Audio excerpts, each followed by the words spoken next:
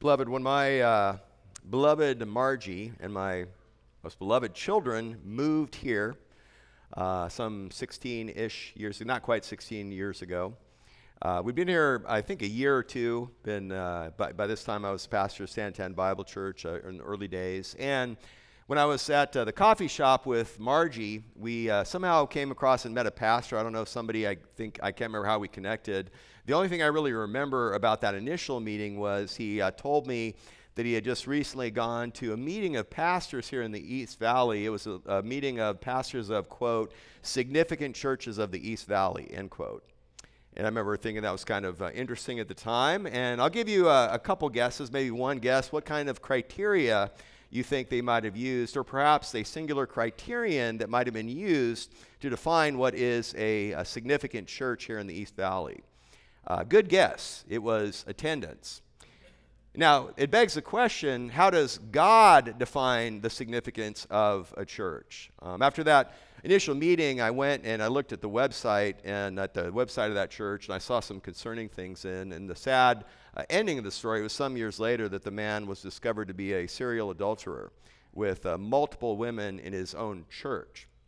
Be that as it may, how does God define the significance of a church? Asking a different question. Can a church be the kind of church for which we can be thankful for? Can a church be the kind of church for which we can be proud of? And I'm using this language deliberately. Can a church be worthy of thankful boasting before the Lord? The sermon title this morning is A Church Worthy of Thankful Boasting. Beloved, please open your Bibles to 2 Thessalonians.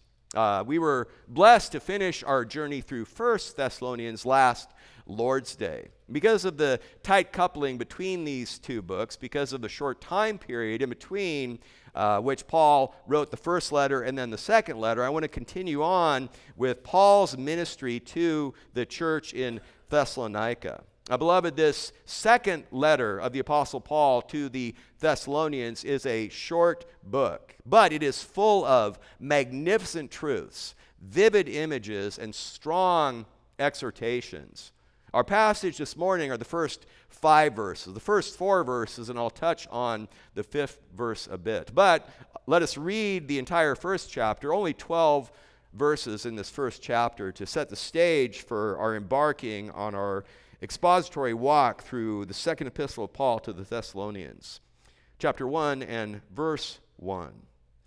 Paul and Silvanus and Timothy, to the church of the Thessalonians, in God our Father and the Lord Jesus Christ. Grace to you and peace from God our Father and the Lord Jesus Christ. We ought always to give thanks to God for you, brethren, as is only fitting, because your faith is greatly enlarged, and the love of each one of you toward one another grows ever greater. Therefore, we ourselves speak proudly of you among the churches of God for your perseverance and faith in the midst of all your persecutions and afflictions which you endure. This is a plain indication of God's righteous judgment, so that you may be considered worthy of the kingdom of God, for which indeed you are suffering. For after all, it is only just for God to repay with affliction those who afflict you, and to give relief to you who are afflicted, and to us as well, when the Lord Jesus shall be revealed from heaven with his mighty angels in flaming fire, dealing out retribution to those who do not know God, and to those who do not obey the gospel of our Lord Jesus Christ. And these will pay the penalty of eternal destruction away from the presence of the Lord and from the glory of his power, when he comes to be glorified in his saints on that day, and to be marveled at among all who have believed. For our testimony to you was believed. To this end also we pray for you always, that our God may count you worthy of your calling and fulfill every desire for goodness in the work of faith with power, in order that the name of our Lord Jesus may be glorified in you, and you in him, according to the grace of our God and the Lord Jesus Christ. Beloved, this is the word of the living God that has been read in your hearing. Please attend to it as such. Now, as we would walk through these first 5 verses, I'm going to give you 3 two-word phrases that kind of help us wrap our minds around the rich truth that God gives here. Helpful greeting, thankful boasting, and worthwhile suffering. And the intent here is, even coming off of our journey through 1 Thessalonians, that we as a church, we at Santan Bible Church, would excel yet more in being a church to be thankful for and a church to be proud of. So let's first look at Paul's helpful greeting. The greeting that we have from the Apostle Paul with Silvanus and Timothy in agreement is almost identical to the opening greeting of 1 Thessalonians. There are 2 small differences I will bring out. First, the authors, and these are the exact same language he used in his first letter. Paul and Silvanus and Timothy.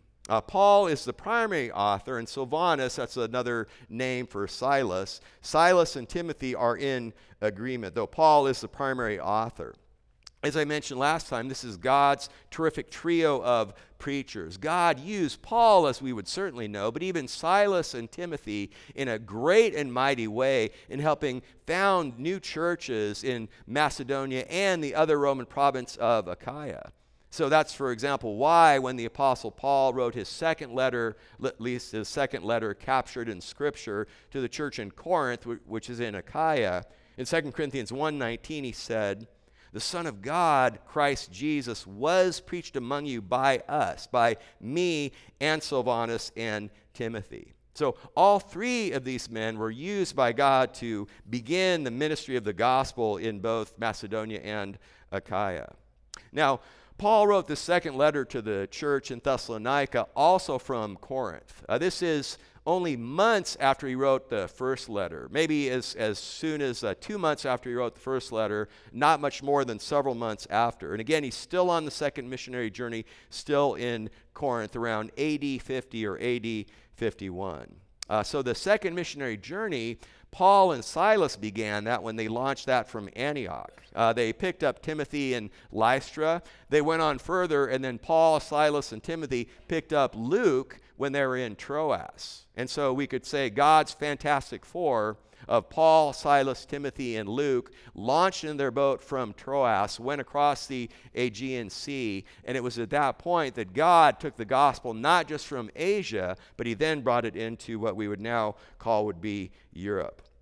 So they went from Troas, they landed, they went to a town called Philippi, where Paul happened to meet a group of godly women by the river Ganges. And it was at this point that the gospel took hold of what would then become Europe. They went from Troas to Philippi. Then after Paul and Silas were thrown in prison, they left Philippi and went further on to Thessalonica. Now, I mentioned earlier that we know that Paul wrote this second letter from Corinth, and we know that from a few different reasons, from internal parts of the letter to be sure, but even more importantly, right here at the beginning, we know that Paul wrote this also from Corinth because it's the same authors, Paul, Silas, and Timothy. Because when, in Acts 18, when Paul sails away from Corinth after being there some 18 plus months, when he sails off to Syria, he leaves Silas and Timothy behind, and he has Aquila and Priscilla are his companions at that point. And in fact, it's likely that this occasion, when Paul, Silas, and Timothy were in Corinth, that was probably the last time the 3 of them were together in this world. They are together now in heaven, but that was the last time. So that is one of the reasons why we know this letter also, like the first letter, was written from Corinth. Now, what had happened is, if you were here in our previous study, you may remember that when Paul left Thessalonica, when they actually all left Thessalonica, they went down to Berea, still on the missionary journey, went about 50 miles southwest from Thessalonica. God did a great blessing there. There was great progress in the ministry, but then some of the Jewish leaders of the synagogue in Thessalonica who were hostile to the gospel Some of the Jewish men and women in the synagogue in Thessalonica were saved, but the people that had the power brokers there were quite hostile to the gospel. And when they heard of the success of the gospel in Berea, they sent some troublemakers down there, and they stirred up some rabble from the crowd and then drove Paul especially out of Berea. He went on there from Athens and went on to Corinth after Athens, where eventually Silas and Timothy joined him. So that was part of the background of what we had there. Now, when Paul was in Athens, he sent Timothy back to Thessalonica to get a report, and he sent Silas to Philippi. Then this was what prompted the first letter. They all gathered back in Corinth, and with Timothy brought back the good, positive report of the church. Again, that was what filled into the first letter. Now, as we come to the second letter, we know that Paul has received additional information from some other courier, again, some months afterwards, and that is what prompts the heart of Pastor Paul to write this second letter. He has practical concerns, he has pastoral concerns that feed into what he has here. So, it is the same audience as the first letter. It's also, the same author and authors as the first letter. It's the same audience. And now we know that obviously because it's the second letter to the Thessalonians. But when I say it's the same audience, it's the exact same phraseology that he uses here as he did in the first letter. Look again at verse 1. It is to the church of the Thessalonians. So that's the exact same wording that he uses in the first letter, but the distinction here is this church in Thessalonica is the only church of all the different churches to whom Paul wrote where he uses that word of.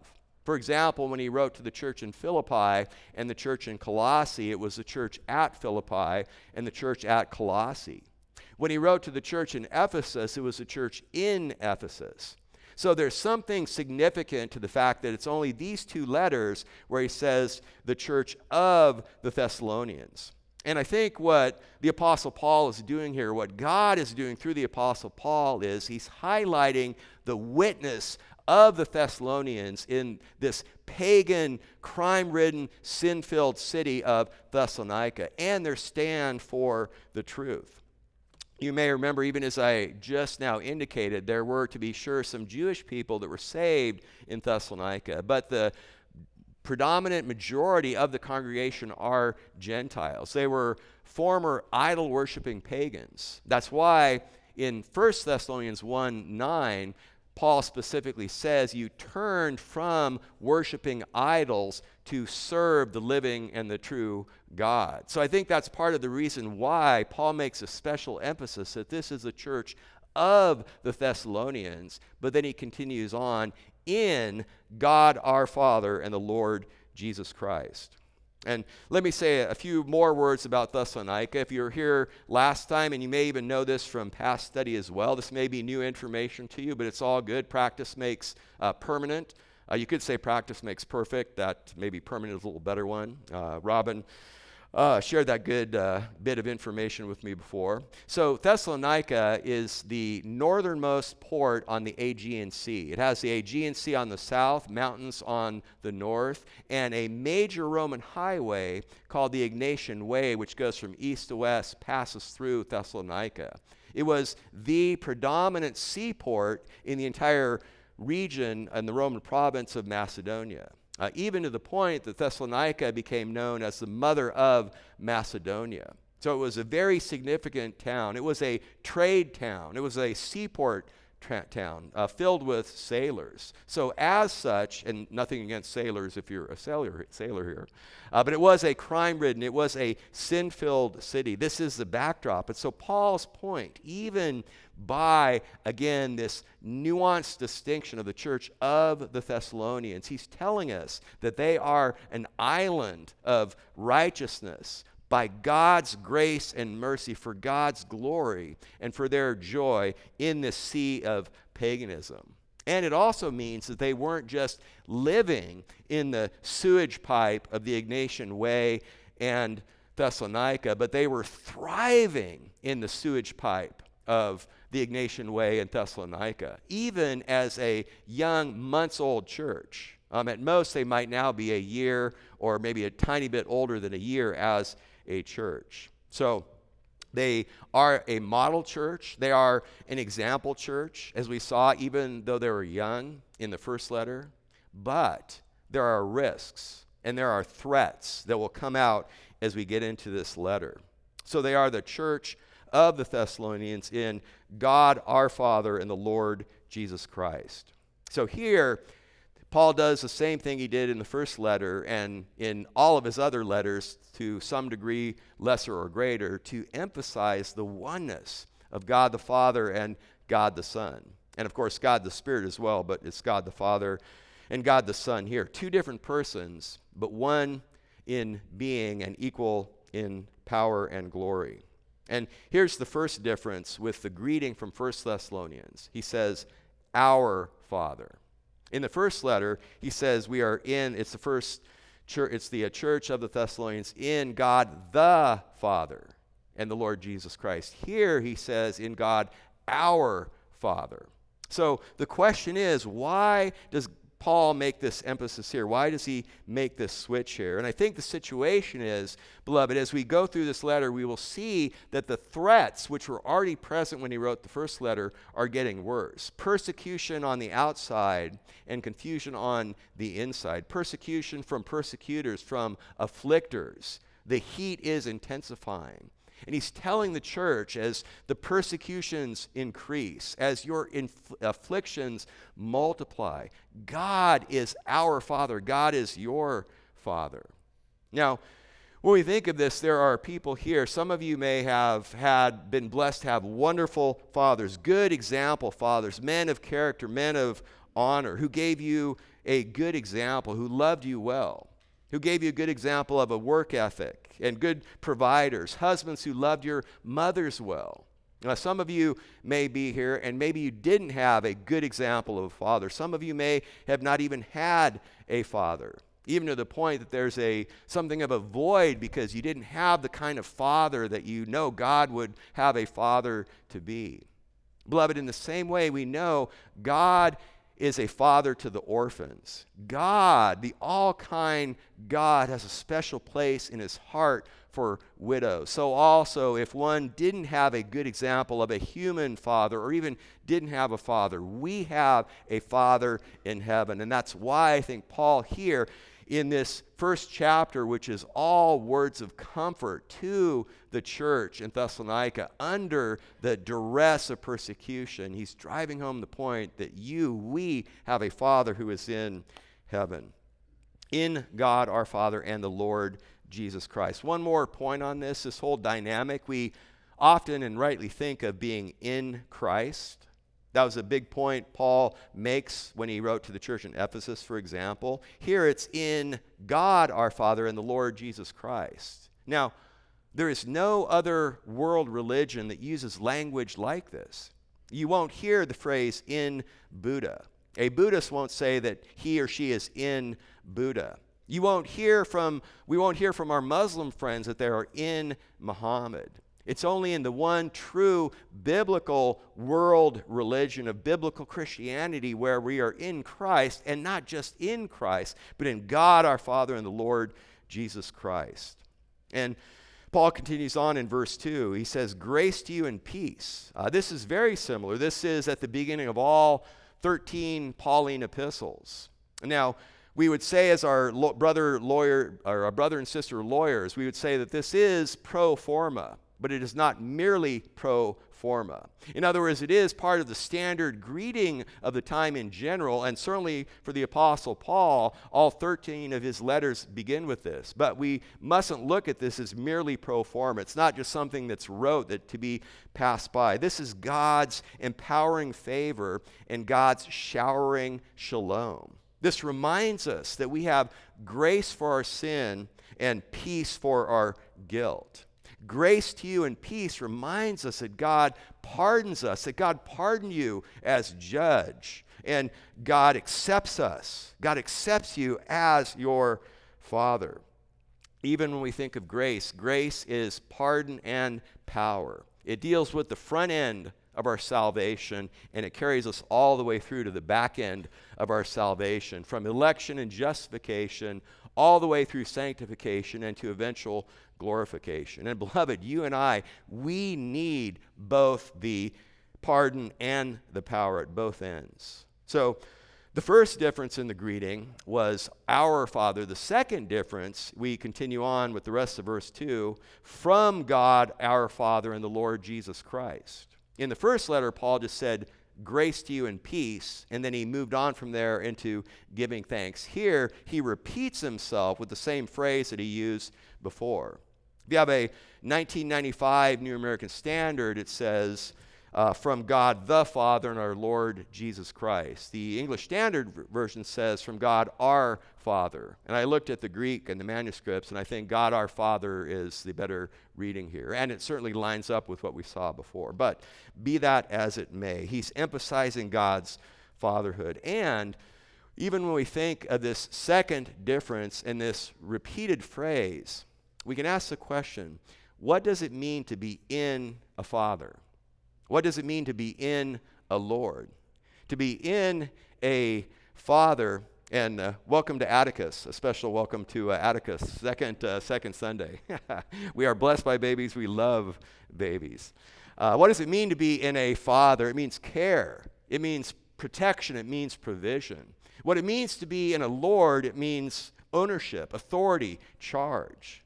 Beloved, we are a family in the care of our Father. We are a workforce. We are a servanthood. We are an army in the charge of our Lord. What this means, beloved, this means rest and this means courage. This means rest in the care of our Father, and it means courage in the charge of our Lord. So again, this is a helpful greeting. It is a meaningful greeting. And that takes us to the second element, thankful boasting. 1 Thessalonians, there's a lot of similarity, but there's different accents and weights. 1 Thessalonians was, we could think of it as a compassionate letter from the heart of Pastor Paul. 2 Thessalonians is a concerned letter, also from the heart and the pen of the Apostle Paul. He wrote this for a number of pastoral and practical concerns because, as I think I already indicated, the problems have escalated. The heat is turned up. The persecution on the outside and the confusion on the inside. There are persecutors on the outside, and we will see there are liars and leeches on the inside.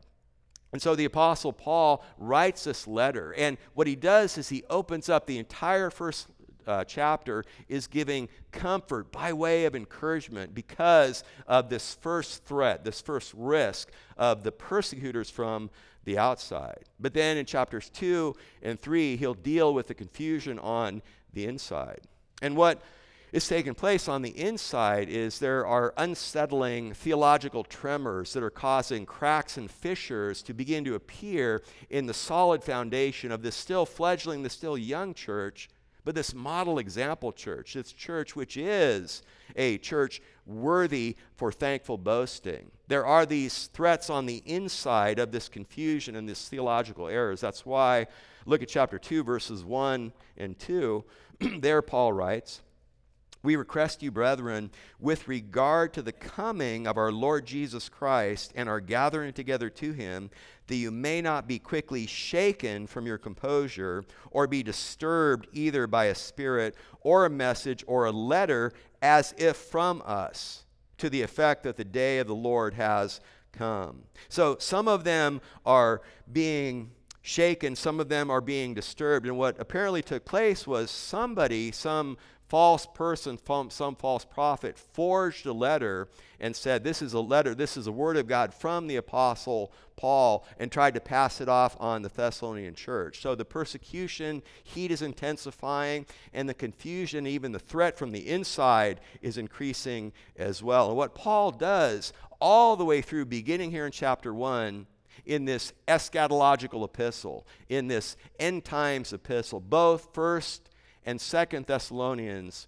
are known as the eschatological epistles, the end times epistles, especially 2nd Thessalonians. Huge emphasis on the second coming, the future return of Christ. Even as I mentioned, the devotions that are provided of the songs that we will sing, you even may have picked that up, that much of the songs and the rich lyrics that we were singing before were in anticipation of the great hope that we have regarding the second coming of Christ, when all wrongs will be righted, when Christ's salvation judgment will be fulfilled, our Savior King, even as we sang. But then we look at verse 3. Look at what he says. He says, we ought always to give thanks to God for you, brethren, as is only fitting. This is the thankful heart of the Apostle Paul. The distinction here is we ought. Back in the first letter to the Thessalonians, he said, we always are continually giving thanks to God for you. Here, he says we ought always to give thanks to God for you, as is only fitting. So, what are we to make of this? Does this mean that maybe Paul and Silas and Timothy have broken their pattern and their prayer lives have been getting disrupted? I don't think that's what he means. I think this is part of the entire flow of the heart of the Apostle Paul that's wanting to give greater encouragement to this group of believers that are under the iron rod of both Jewish opposition and Gentile opposition. And he's even here pointing more and more to God's sovereignty, even as he would bring out human responsibility. I think that's why he says this is what we ought to be doing, as is only fitting before the Lord. It's incumbent upon us to excel yet more, even as we would pray for you, I believe is what the Apostle Paul is saying here. But why is it appropriate and fitting for Paul to always give thanks to God? Look at what he says. Because your faith is greatly enlarged, and the love of each one of you toward one another grows ever greater. Greatly enlarged. The Greek word there, it describes an internal organic kind of growth, like a tree which would grow up from a sapling and grow into a mighty tree with huge branches and leaves and fruit. That's the kind of picture of their faith, which is greatly enlarged. And their love that grows ever greater. It's different word there. The word there, grows ever greater, pictures like a flood, an intentional good flood that spills over and irrigates a huge swath of farmland for the blessing and the growth of the fruit. That's the kind of language the Apostle Paul is bringing out here. And what he's saying is, we could say it this way: faith is our vertical responsibility, our vertical response to God's grace. Love towards one another is a horizontal response that we have to God's grace. So, Paul is thankful to God because their attendance is greatly enlarged, because their building grows ever greater. No, because their faith is greatly enlarged, because their love towards one another grows ever greater. Beloved, this lines up with, you may have heard me say, or others say as well, from the very beginning of Santan Bible Church all the way through here. We love numerical growth. We love growth in attendance. We love this beautiful edifice God has given us. We love progress. We love all those things, but always spiritual growth was, and always will be the focus at Santan Bible Church. And that is the heart of Paul, because that is the heart of God. And this growing faith and overflowing love is a spiritual barometer for the maturity of any local church, of a church that would desire to be worthy of thankful boasting. So, continuing on, look at verse 4. As a result of the Thessalonians' growing faith and abounding love, therefore, we ourselves speak proudly of you among the churches of God. And we know back in 1 Thessalonians that other Christians around Macedonia and even from Achaia and even beyond the two Roman provinces of Macedonia and Achaia were reporting back. Even though the Thessalonian church was only several months old, the report was coming back to the Apostle Paul of their faith. But here in 2 Thessalonians, Paul says, we are telling other churches, we are proudly boasting about God's work in your life. And by the way, thankful boasting that I mentioned before, the Greek word translated as speak proudly here, it comes from the same root that is translated elsewhere of boasting. For example, in 1 Corinthians. So there is a kind of boasting that is right. And we can pause there for a moment and ponder this: a thankful heart and a boastful heart. That seems incompatible. That seems like that wouldn't go well, that those don't jive together. But do they? But beloved, when we see what Paul does here, a thankful heart and a boastful heart are perfectly synergistic, are perfectly compatible when the boasting is in the Lord. That is the distinction. And how do we know this? How do we know this here in the context? Look at what he said earlier, back in verse 3. He said, I thank you, Thessalonians, for your greatly enlarged faith. And I thank you, Thessalonians, for the love. No, I thank God. I thank God. So again, human responsibility, divine sovereignty. Paul thanks the Lord for the great work, the great progress, the great spiritual growth that he sees in this church.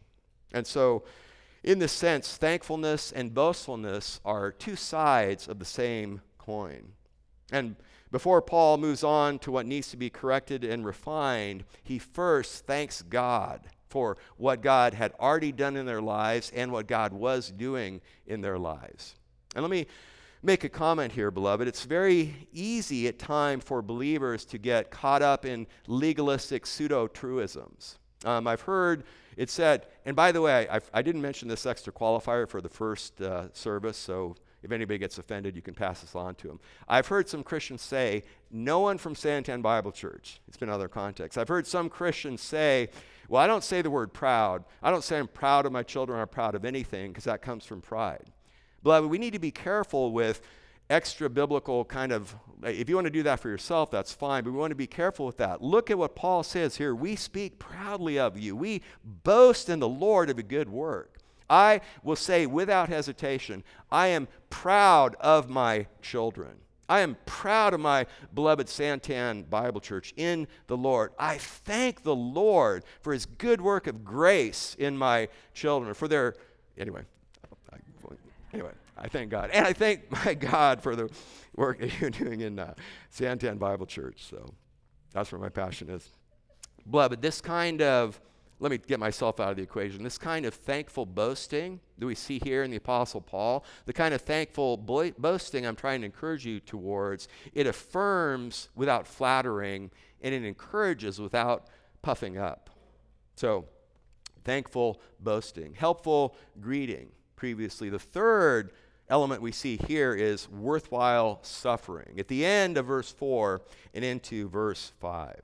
So, what precisely does Paul proudly boast regarding the Thessalonian believers? It is namely this. We saw back in the first letter that they have true conversion. Paul made that very clear in the first chapter where he talked about their faith and their love and the hope that they had. They have a true conversion. Here they have a growing faith. They have abounding love. And at the end of verse 4 and 5, they have an enduring hope. They have an enduring hope for your perseverance and faith there in verse 4. For your perseverance, your steadfast loyalty, your fidelity, your unswerving loyalty even through great trials and sufferings. Your great loyalty to the Lord, to the gospel, your great loyalty to your fellow believers.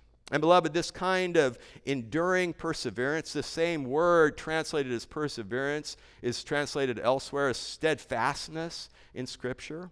This kind of steadfast, enduring perseverance is not passive. Beloved, it is active. It's not merely complacent acquiescence. It means bravely standing firm under sufferings. It means loyalty to Christ in spite of fierce and ever-growing adversity. Now, to be sure, the adversity to the gospel message, the adversity to men and women that would desire to live godly in our culture and in our world is increasing. And even on the inside, there are some people in our society that would love to exterminate the nation of Israel. They would love to, if they could, exterminate every Christian. But we live in an environment that's still contained and confined and not allowed. But the Thessalonians, it was free. They were losing their lives for their stand for the truth. And so Paul is encouraged by this. Paul thanks God for it, and God commends them for it. In the midst of their perseverance and endurance, in the midst, look at the rest of verse 4, of all your persecutions and afflictions. Persecutions and afflictions. We see the same pair used negatively in Matthew 13, verse 21. Remember when Christ was giving the parable of the soils, and there's the one bad soil where the person that had received the seed of the truth had no firm root in himself, but it was only temporary. And when affliction or persecution, same pair, arises because of the word, immediately he falls away from the truth. So Christ there used it negatively. Paul uses the same pair positively also when he wrote to the church in Rome. Romans 8, verse 35, talking about the great preserving, saving, maintaining, holding love of God, love of Christ. Romans 8:35, Paul says, who will separate us from the love of Christ? Shall tribulation or distress or persecution or famine or nakedness or peril or sword? So that is the persecution and afflictions that Paul is encouraged by the Thessalonian church for their perseverance and their endurance. And the word afflictions here, it's the same word sometimes translated as tribulation. It describes, for example, an olive press where two stones come together and crush the olive so that what is squeezed out is the olive oil. And it's used, spiritually speaking, that when tribulation comes, what is the product? When you and I, when we are squeezed by the pressures of life, whether it's some kind of little bit of oppression or afflictions in life or cancer or disappointments or betrayal by friend or loved one, what comes oozing out of us? And what God says here in Scripture, when the believer is pressed with this affliction, with this tribulation, what comes out is a deeper faith, a deeper joy, a deeper strength. 1 Corinthians 4:12, Paul says, when we are reviled, we bless. When we are persecuted, we endure. There's a greater strength. Romans 5:3, Paul said, we exult, we rejoice. That's the deeper joy. We exult in our tribulations, knowing that tribulation, knowing that affliction brings about perseverance. Again, beloved, a deeper faith, a deeper love, and a deeper joy and a deeper strength. And the challenge is this: we live in a very cushy, very comfortable world, environment, and society. And because of the comfort, because of the success, because things seem to be going our way, we all tend to have this thinking. We expect that we'll wake up tomorrow. For you men that were here and blessed by Tim's great message yesterday, one of the choice quotes from his message was, we are guaranteed only one day. God in Christ, God only guarantees anyone, even outside Christ, we're only guaranteed one day. That's today. That's the only day we are guaranteed. And the situation is because of the comfort, because of the expectation, even like I said, that we expect to wake up tomorrow, that kind of spiritual disease tends to make heaven suspiciously look like this present life. What's present, what's visible, what's now. And when that happens, the blessed hope of what lies ahead has a possibility and a tendency to fade away and drop even off the horizon. That's why it's important to sing songs like we sing and to remind ourselves where our hope is. It's not in this body. It's not in this time. It's in the future coming of the Lord of glory.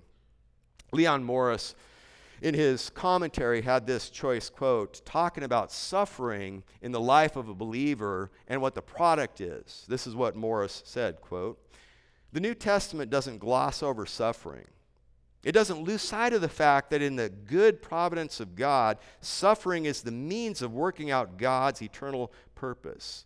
Suffering develops qualities of character. It teaches valuable lessons. Suffering, Morris continues, is not thought of as something to be avoided by the Christian. It is inevitable. We must live out our life and develop our Christian character in a world dominated by non-Christian ideas. Beloved, okay, I'm adding the beloved. So, continuing quote, beloved, here's the quote.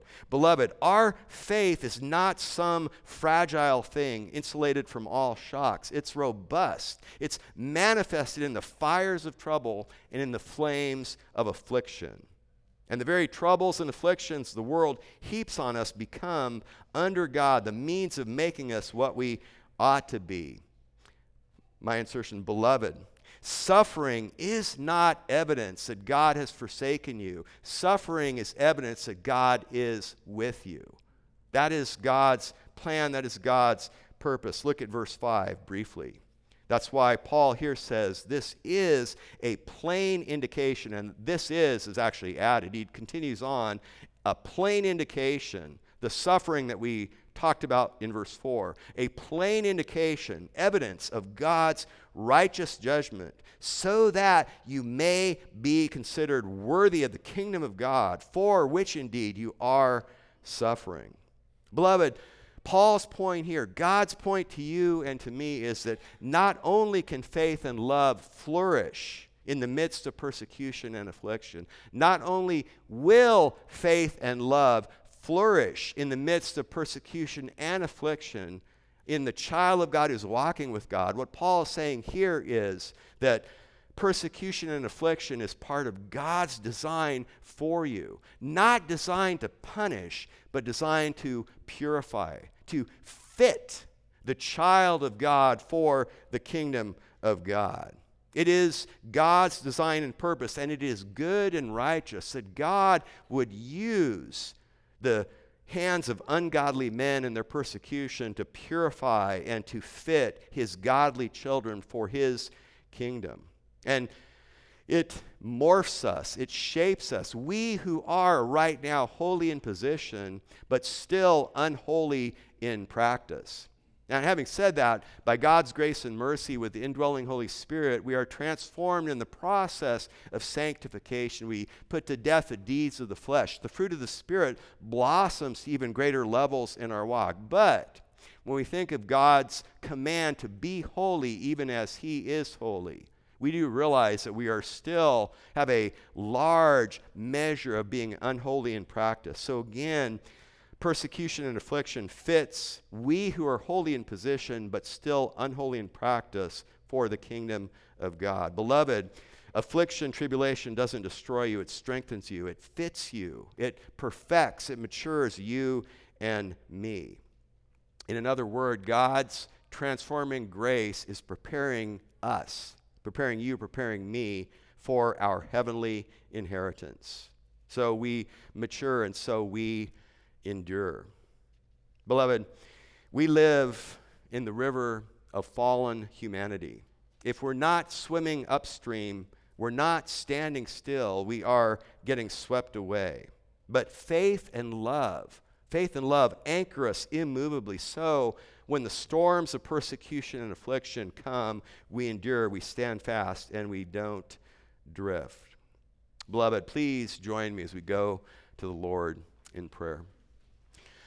Lord God, we praise you and thank you, Lord. Thank you for your word. Thank you for this teaching, Lord. As I've been saying so many times in here, we realize that this 2,000-year-old letter is so practical, so relevant, so hopeful, so encouraging, so galvanizing, so purifying. Lord, help us individually for our faith to be ever enlarging. Help for our love to one another to shine even brighter. Help us, Lord, that as we love one another, that love, that faith, these good works, the enduring hope that we enjoy in Christ, that this will be part of what will establish us at Santan Bible Church as a city of lights, shining even brighter on a hill for a lost and dying world that's surrounding us now. And it is for your glory and for your honor, Lord Jesus, that we pray. Amen.